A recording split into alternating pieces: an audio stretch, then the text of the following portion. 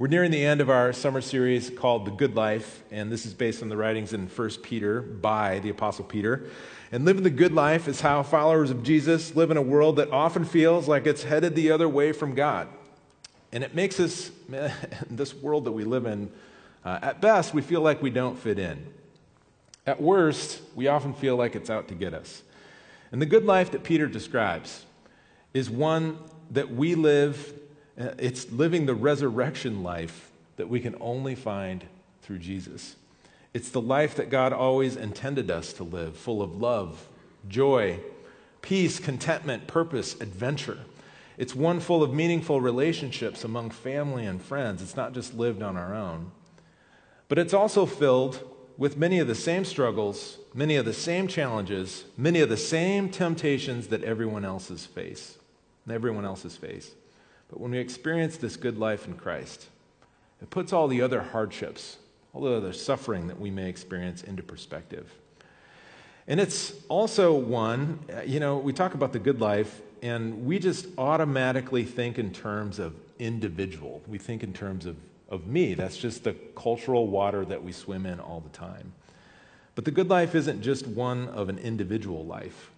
The good life is one that's lived. One of the reasons it's so good is because we get to do it together, in community with others who are experiencing the same life in Christ. And so at the close of this letter, the Apostle Peter leaves some instructions on how this collective group, the family of God, he leaves some instructions on how we can best survive and function together. And specifically, Peter turns his attention to leaders in the church, those who've been given the responsibility of looking after the spiritual welfare of those in the church, and recognizing that Peter's instructions apply to people like me, people like Pastor Angela, people like Pastor Mark. They're pastors here, but also to others in our congregation that are in leadership positions. It might be directed at them, but because we're a unit, a family, it's important for all of us to kind of understand these dynamics. It'd be wise for our entire church family to do this together, understand it together. And so this morning, we're going to take a deep dive into Peter's instruction on how leaders and leadership works best in the local church. So let me read for you from 1 Peter chapter 5, verses 1 through 5. To the elders among you, I appeal as a fellow elder and a witness of Christ's sufferings, who also will share in the glory to be revealed. Be shepherds of God's flock that is under your care, watching over them, not because you must, but because you are willing, as God wants you to be. Not pursuing dishonest gain, but eager to serve. Not lording it over those entrusted to you, but being examples to the flock. And when the chief shepherd appears, you will receive the crown of glory that will never fade away.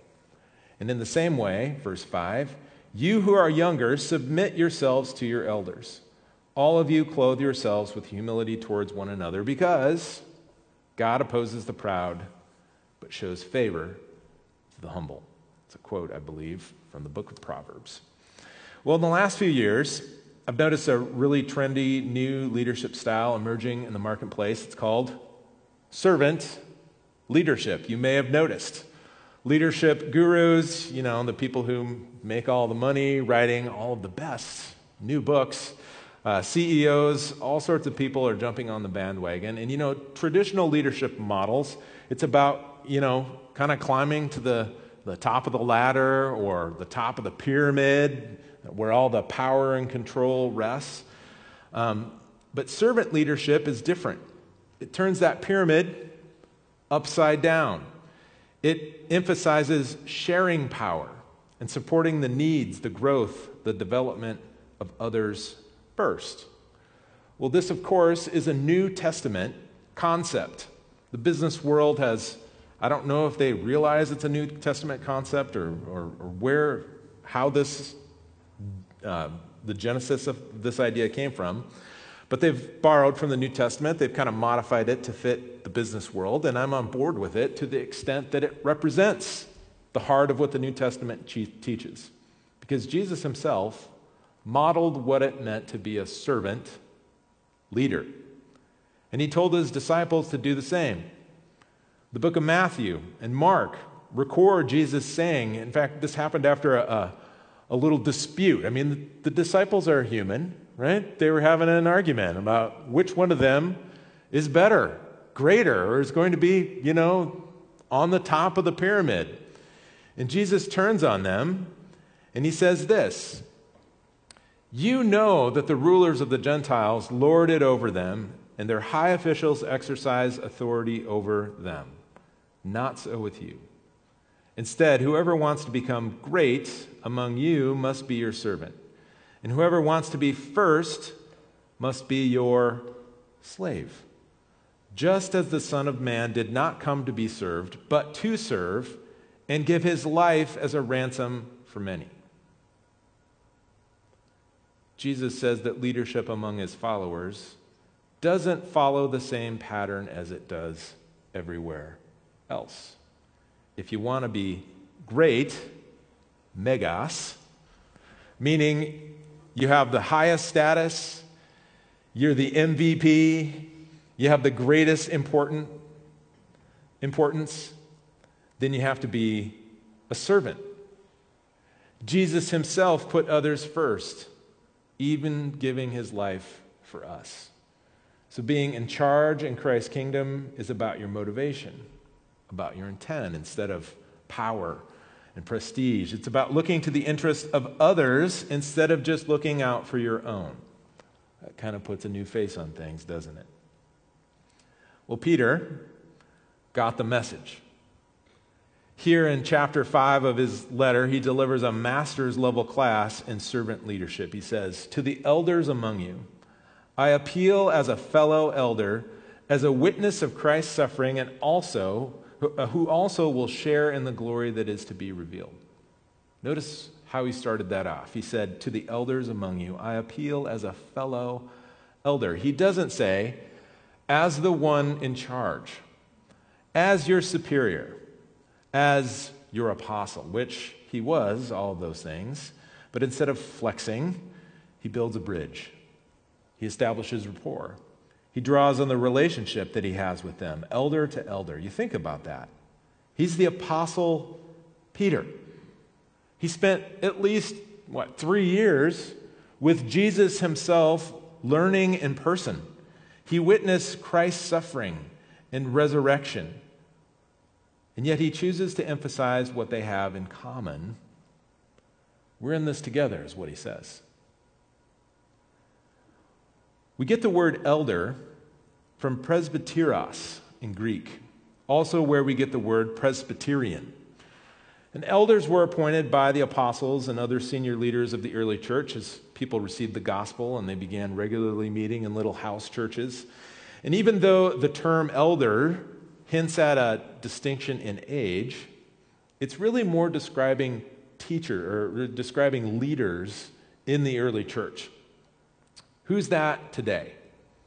Well, life today obviously is a lot different than it was 2,000 years ago, even though we still have probably more in common with people than what we realize. And the same is true when it comes to church structure. So are we talking in today's world, today's age, about senior pastors? Yes. What about youth pastors? Yes, probably. What about church chairs? Yes. What about the church leadership team here at Cascade Covenant Church? Absolutely. Oh, wait a second. Are you scared now? Whenever we ask people to serve on the leadership team, either at this church or other churches that I've been at, there is an appropriate level of wow, you want me to do that?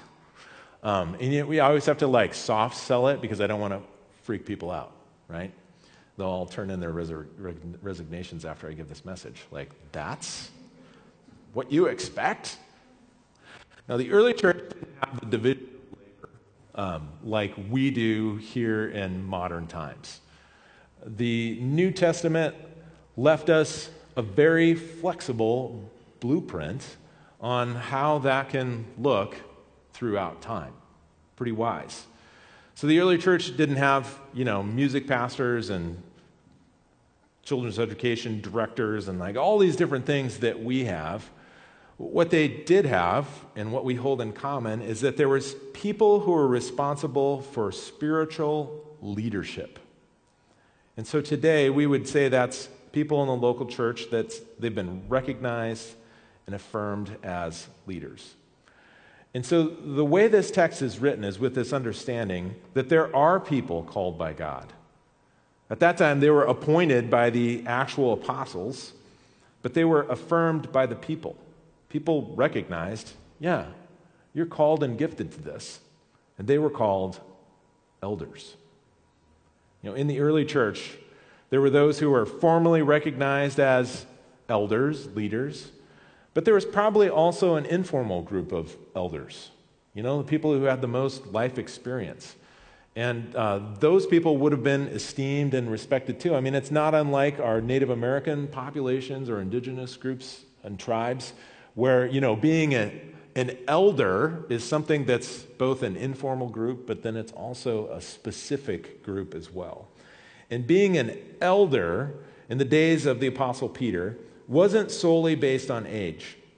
Life experience was important, but you may remember the Apostle Paul wrote to Timothy. And he told him, don't let people look down on you because of your age. We were to presume that Timothy was a lot younger than the people that he was leading. So he was an elder, even though he wasn't the eldest. You understand? However, being especially young in age was probably more an exception than the norm. So the Apostle Paul gives both his disciples, Timothy and Titus, a list of qualifications for choosing elders.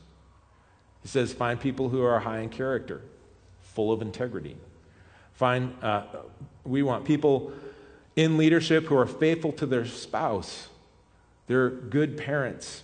They're not quickly angered or given to drunkenness. They're hospitable and self-controlled. He has this whole list of traits that he gives in 1 Timothy and also in Titus. We still use a lot of those traits as guidance for church leaders today. And for the Apostle Paul, he mentions the elder's role is one of encouraging sound doctrine, is what he says, and refuting those who oppose it. So this sounds kind of like preaching and teaching, or a function of that. It's also encouraging faith among those in God's family. Peter takes a little bit different tack. He urges his church, or people in these churches, the leaders to be shepherds of God's flock. That's basically their job description. Well, shepherds, we mostly only talk about them during Advent, right? Shepherds are part of the Christmas story. We have kids dress up in, shepherd gear with a staff and, march through during Advent. That's the only time of the year that I can ever remember talking about shepherds. And we're quick to point out that shepherds aren't necessarily the scions of, industry and business in the New Testament world, are they? No, they're very low on the social pecking order. Which, as I was writing this message this week, I was like, I wonder if Peter intended that as part of this metaphor too. Be shepherds, right? Be really low on the social pecking order.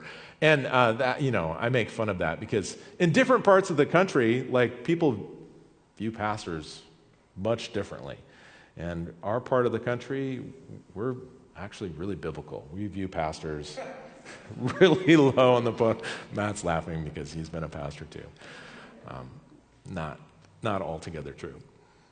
But biblically, being a shepherd, this is what Peter, I'm so off on a tangent. Why Peter uses this as a metaphor is because the people of Israel had this image. They were, from a farming world, an agrarian society, and so they understood this metaphor. I'm not sure that we still have this really tight connection to it. But throughout the Bible, the relationship between the leaders of Israel and the people that they were responsible to lead is often described metaphorically as shepherd-like. I mean, even God. You think of Psalm 23.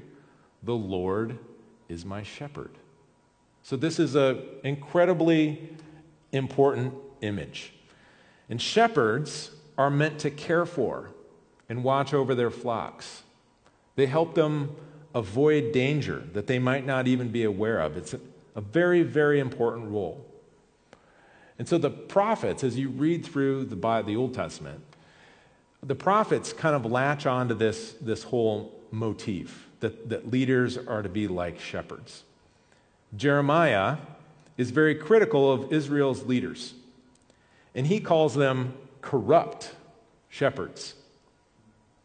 Ezekiel, also very frustrated with the level of leadership among God's people, declares that God would rescue his people from selfish shepherds. I'm starting to think twice about my job choice here, right? Zechariah, I mean, the list goes on, speaks about a caring shepherd being replaced by a worthless and uncaring shepherd. Okay, so there's some expectations for the kind of shepherding that's supposed to happen among God's people, and it isn't. So taken as a whole, the Old Testament anyway, there's at least as it relates to shepherds, there's themes of corruption, selfishness, uncaring. Those would be major leadership issues. Leaders aren't doing their job the way they're supposed to. And so maybe that's why Jesus looks at the crowds at one point, and he has compassion on them because they were harassed and helpless, he says. This is in Matthew 9, like sheep without a shepherd. And then Jesus himself is described as what? The good shepherd.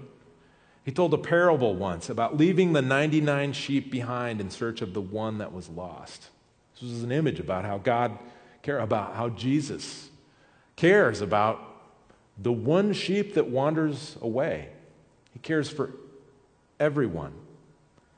It emphasizes how deeply God looks after his people.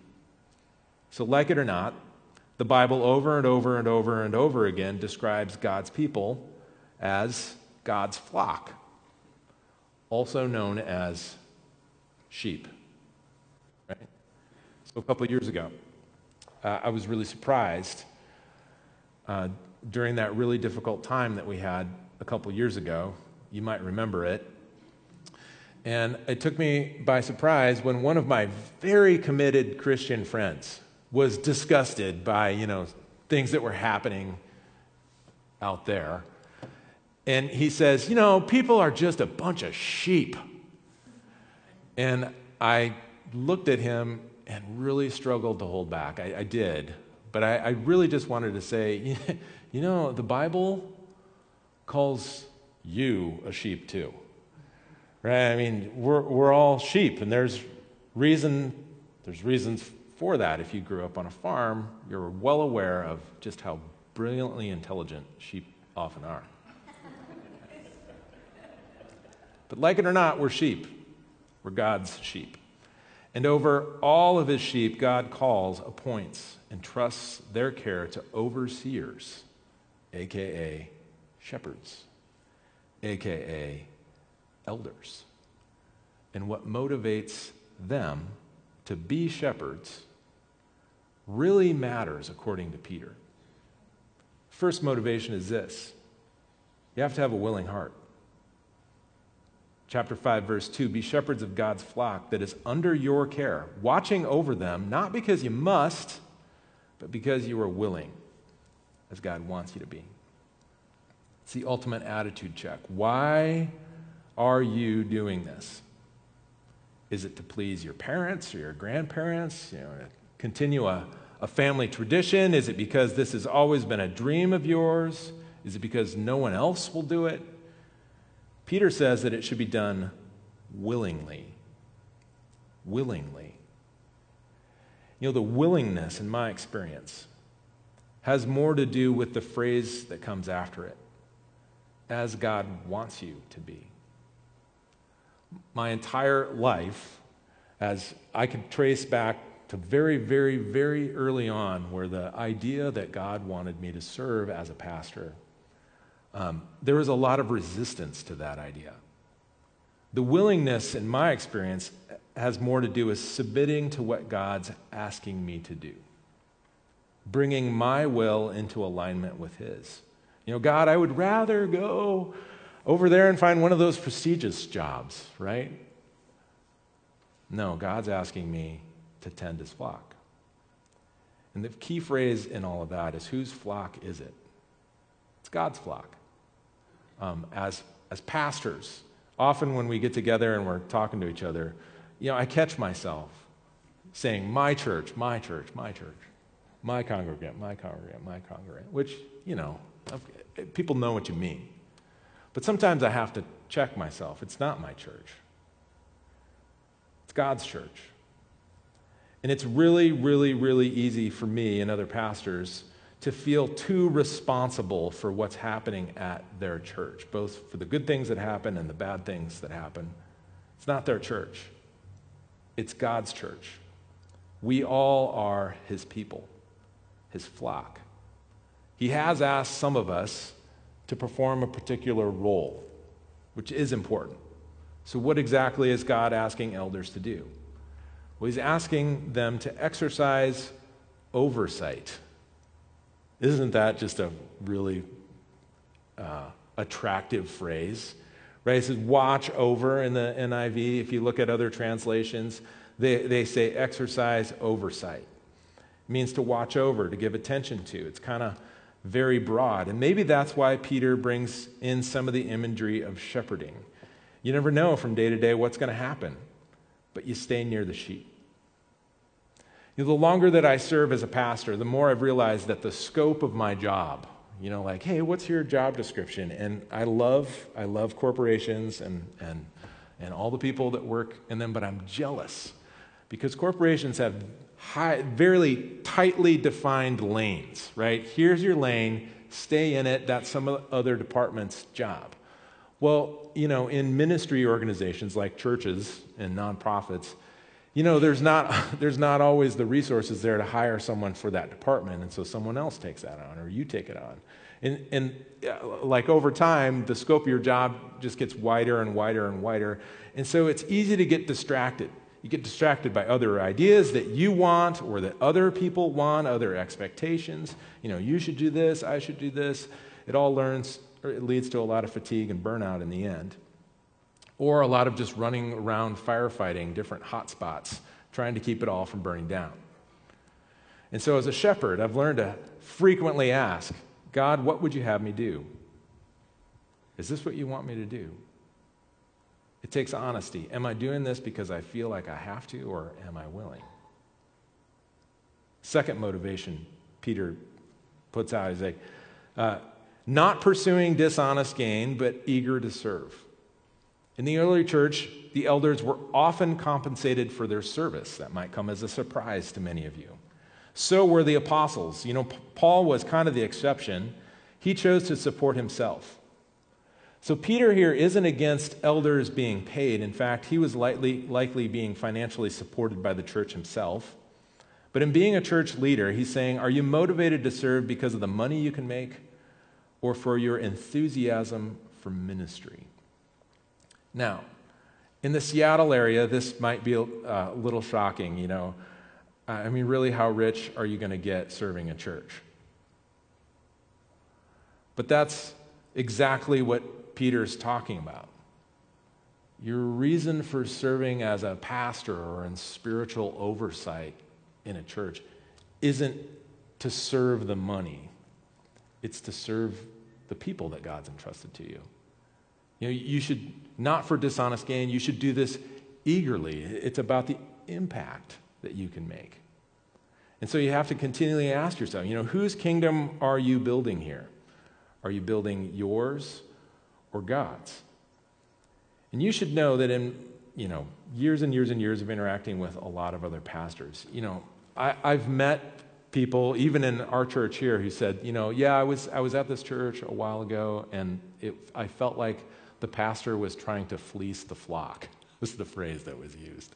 It's like, I actually don't personally know a lot of pastors, or maybe any, that I would say, I just kind of wondered if they were in it for the money. But we've all seen the egregious abuses, haven't we? They're the folks who make it on TV and social media. And Peter, it's a problem as old as the church. Peter's saying, hey, that shouldn't be your motivation. Third motivation, not lording it over those entrusted to you, but being examples to the flock. The best leadership in the church, and maybe anywhere, is the person who leads by example. The worst leadership in the church, and maybe anywhere, is the person who loves being the boss. We've all worked under or for people who just love telling others what to do, haven't we? Amen. Lording it over also could be translated as domineering. That's what's happening here. It's borderline abusive. Peter wonders, are you a church leader motivated by a desire for more power and influence, or by the impact your life will make on others? And so while all this is specifically talking about leadership within the church body, you can see the easy extension of all this into other spheres of life. I mean, how many of us, people are just motivated by the power and the authority and the influence that they have, and they chase after it. And Peter's saying, you have to check yourself. That's actually going to hurt the church in the long run. So, if that's about church leaders, what does Peter have to say to everyone else? He says, in the same way, you who are younger, submit yourself to your elders. All of you, clothe yourselves with humility towards one another, because God opposes the proud, but shows favor to the humble. He says, submit to your elders. That's easy, isn't it? Now, we're proud individuals. Being confident and able to determine our own path is something that we cherish. I think if most of us, and maybe I'm just projecting myself on everyone else, correct me if I'm wrong, we probably struggle with that word. Some of us might even be triggered by that word. Submit literally means order yourself under, according to a given relationship. So in this letter of Peter's, he's instructed all of us to submit to the government, be a good citizen. He's told indentured servants to submit to their masters. He's told wives to submit to their husbands. And here he asked the younger ones to submit to the elders. By younger ones, I mean, he's talking, you got church leaders and then everyone else. How are we supposed to hear that today? Well, if we understand submission as some sort of like subhuman existence or subservience, you know, that the congregation always has to go along with the plans and the programs of the pastors and the church leadership team. You know, what a world that would be, right? That's not what he's saying. If we're to understand this as living orderly under the leadership of our, church leaders, then yeah, that's what he means. Scott McKnight, a biblical scholar, he comments on this. He's like, elders are to exercise leadership, congregants are to follow their lead. There's this back and forth, give and take trust that's involved. And remember, he did just tell leaders that if they're motivated to lead because they enjoy telling others what to do, then they're not fit to serve. So in today's world, this is pretty touchy, isn't it? Leadership and authority. There's been a pendulum throughout the decades and centuries of culture tending towards, totalitarian authoritarianism, and then kind of where we are now, where it's every individual for itself. So when able church leadership is present in a church, it leads to health and effectiveness. But we know we live in a fallen world. We know we're all people who are in process, who are redeemed and being transformed in Christ. And sometimes leaders make mistakes. Sometimes congregants make mistakes.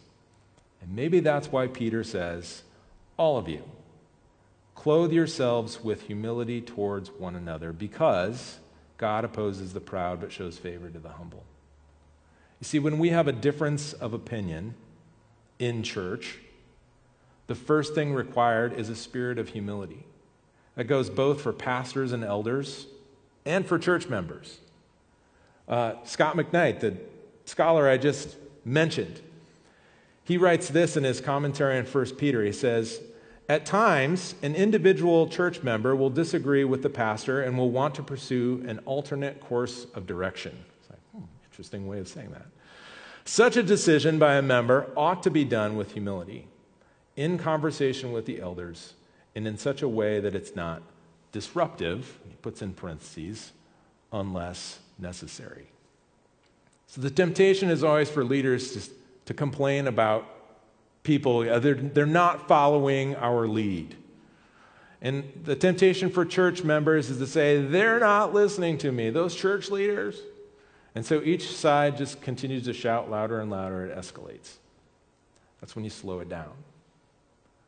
Let these situations be undertaken in a spirit of humility. And even if the other person crosses the line, just this week, a friend of mine, he's a pastor in Southern California. I was talking to him about a situation that just happened like on Tuesday.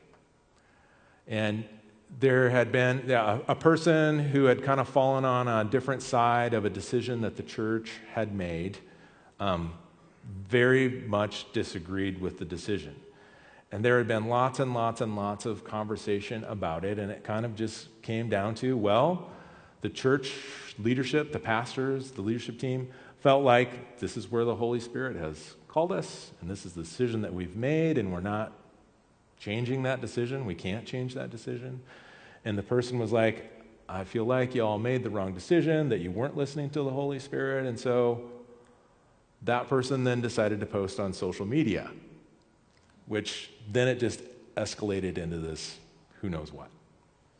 But the thing the church leadership didn't do, which I thought, that was great, is they pumped the brakes. And they said, we don't need to get on social media and blast that person and tell everybody our side of the story. Maybe we can de-escalate this and have more conversation. Let's see where that goes.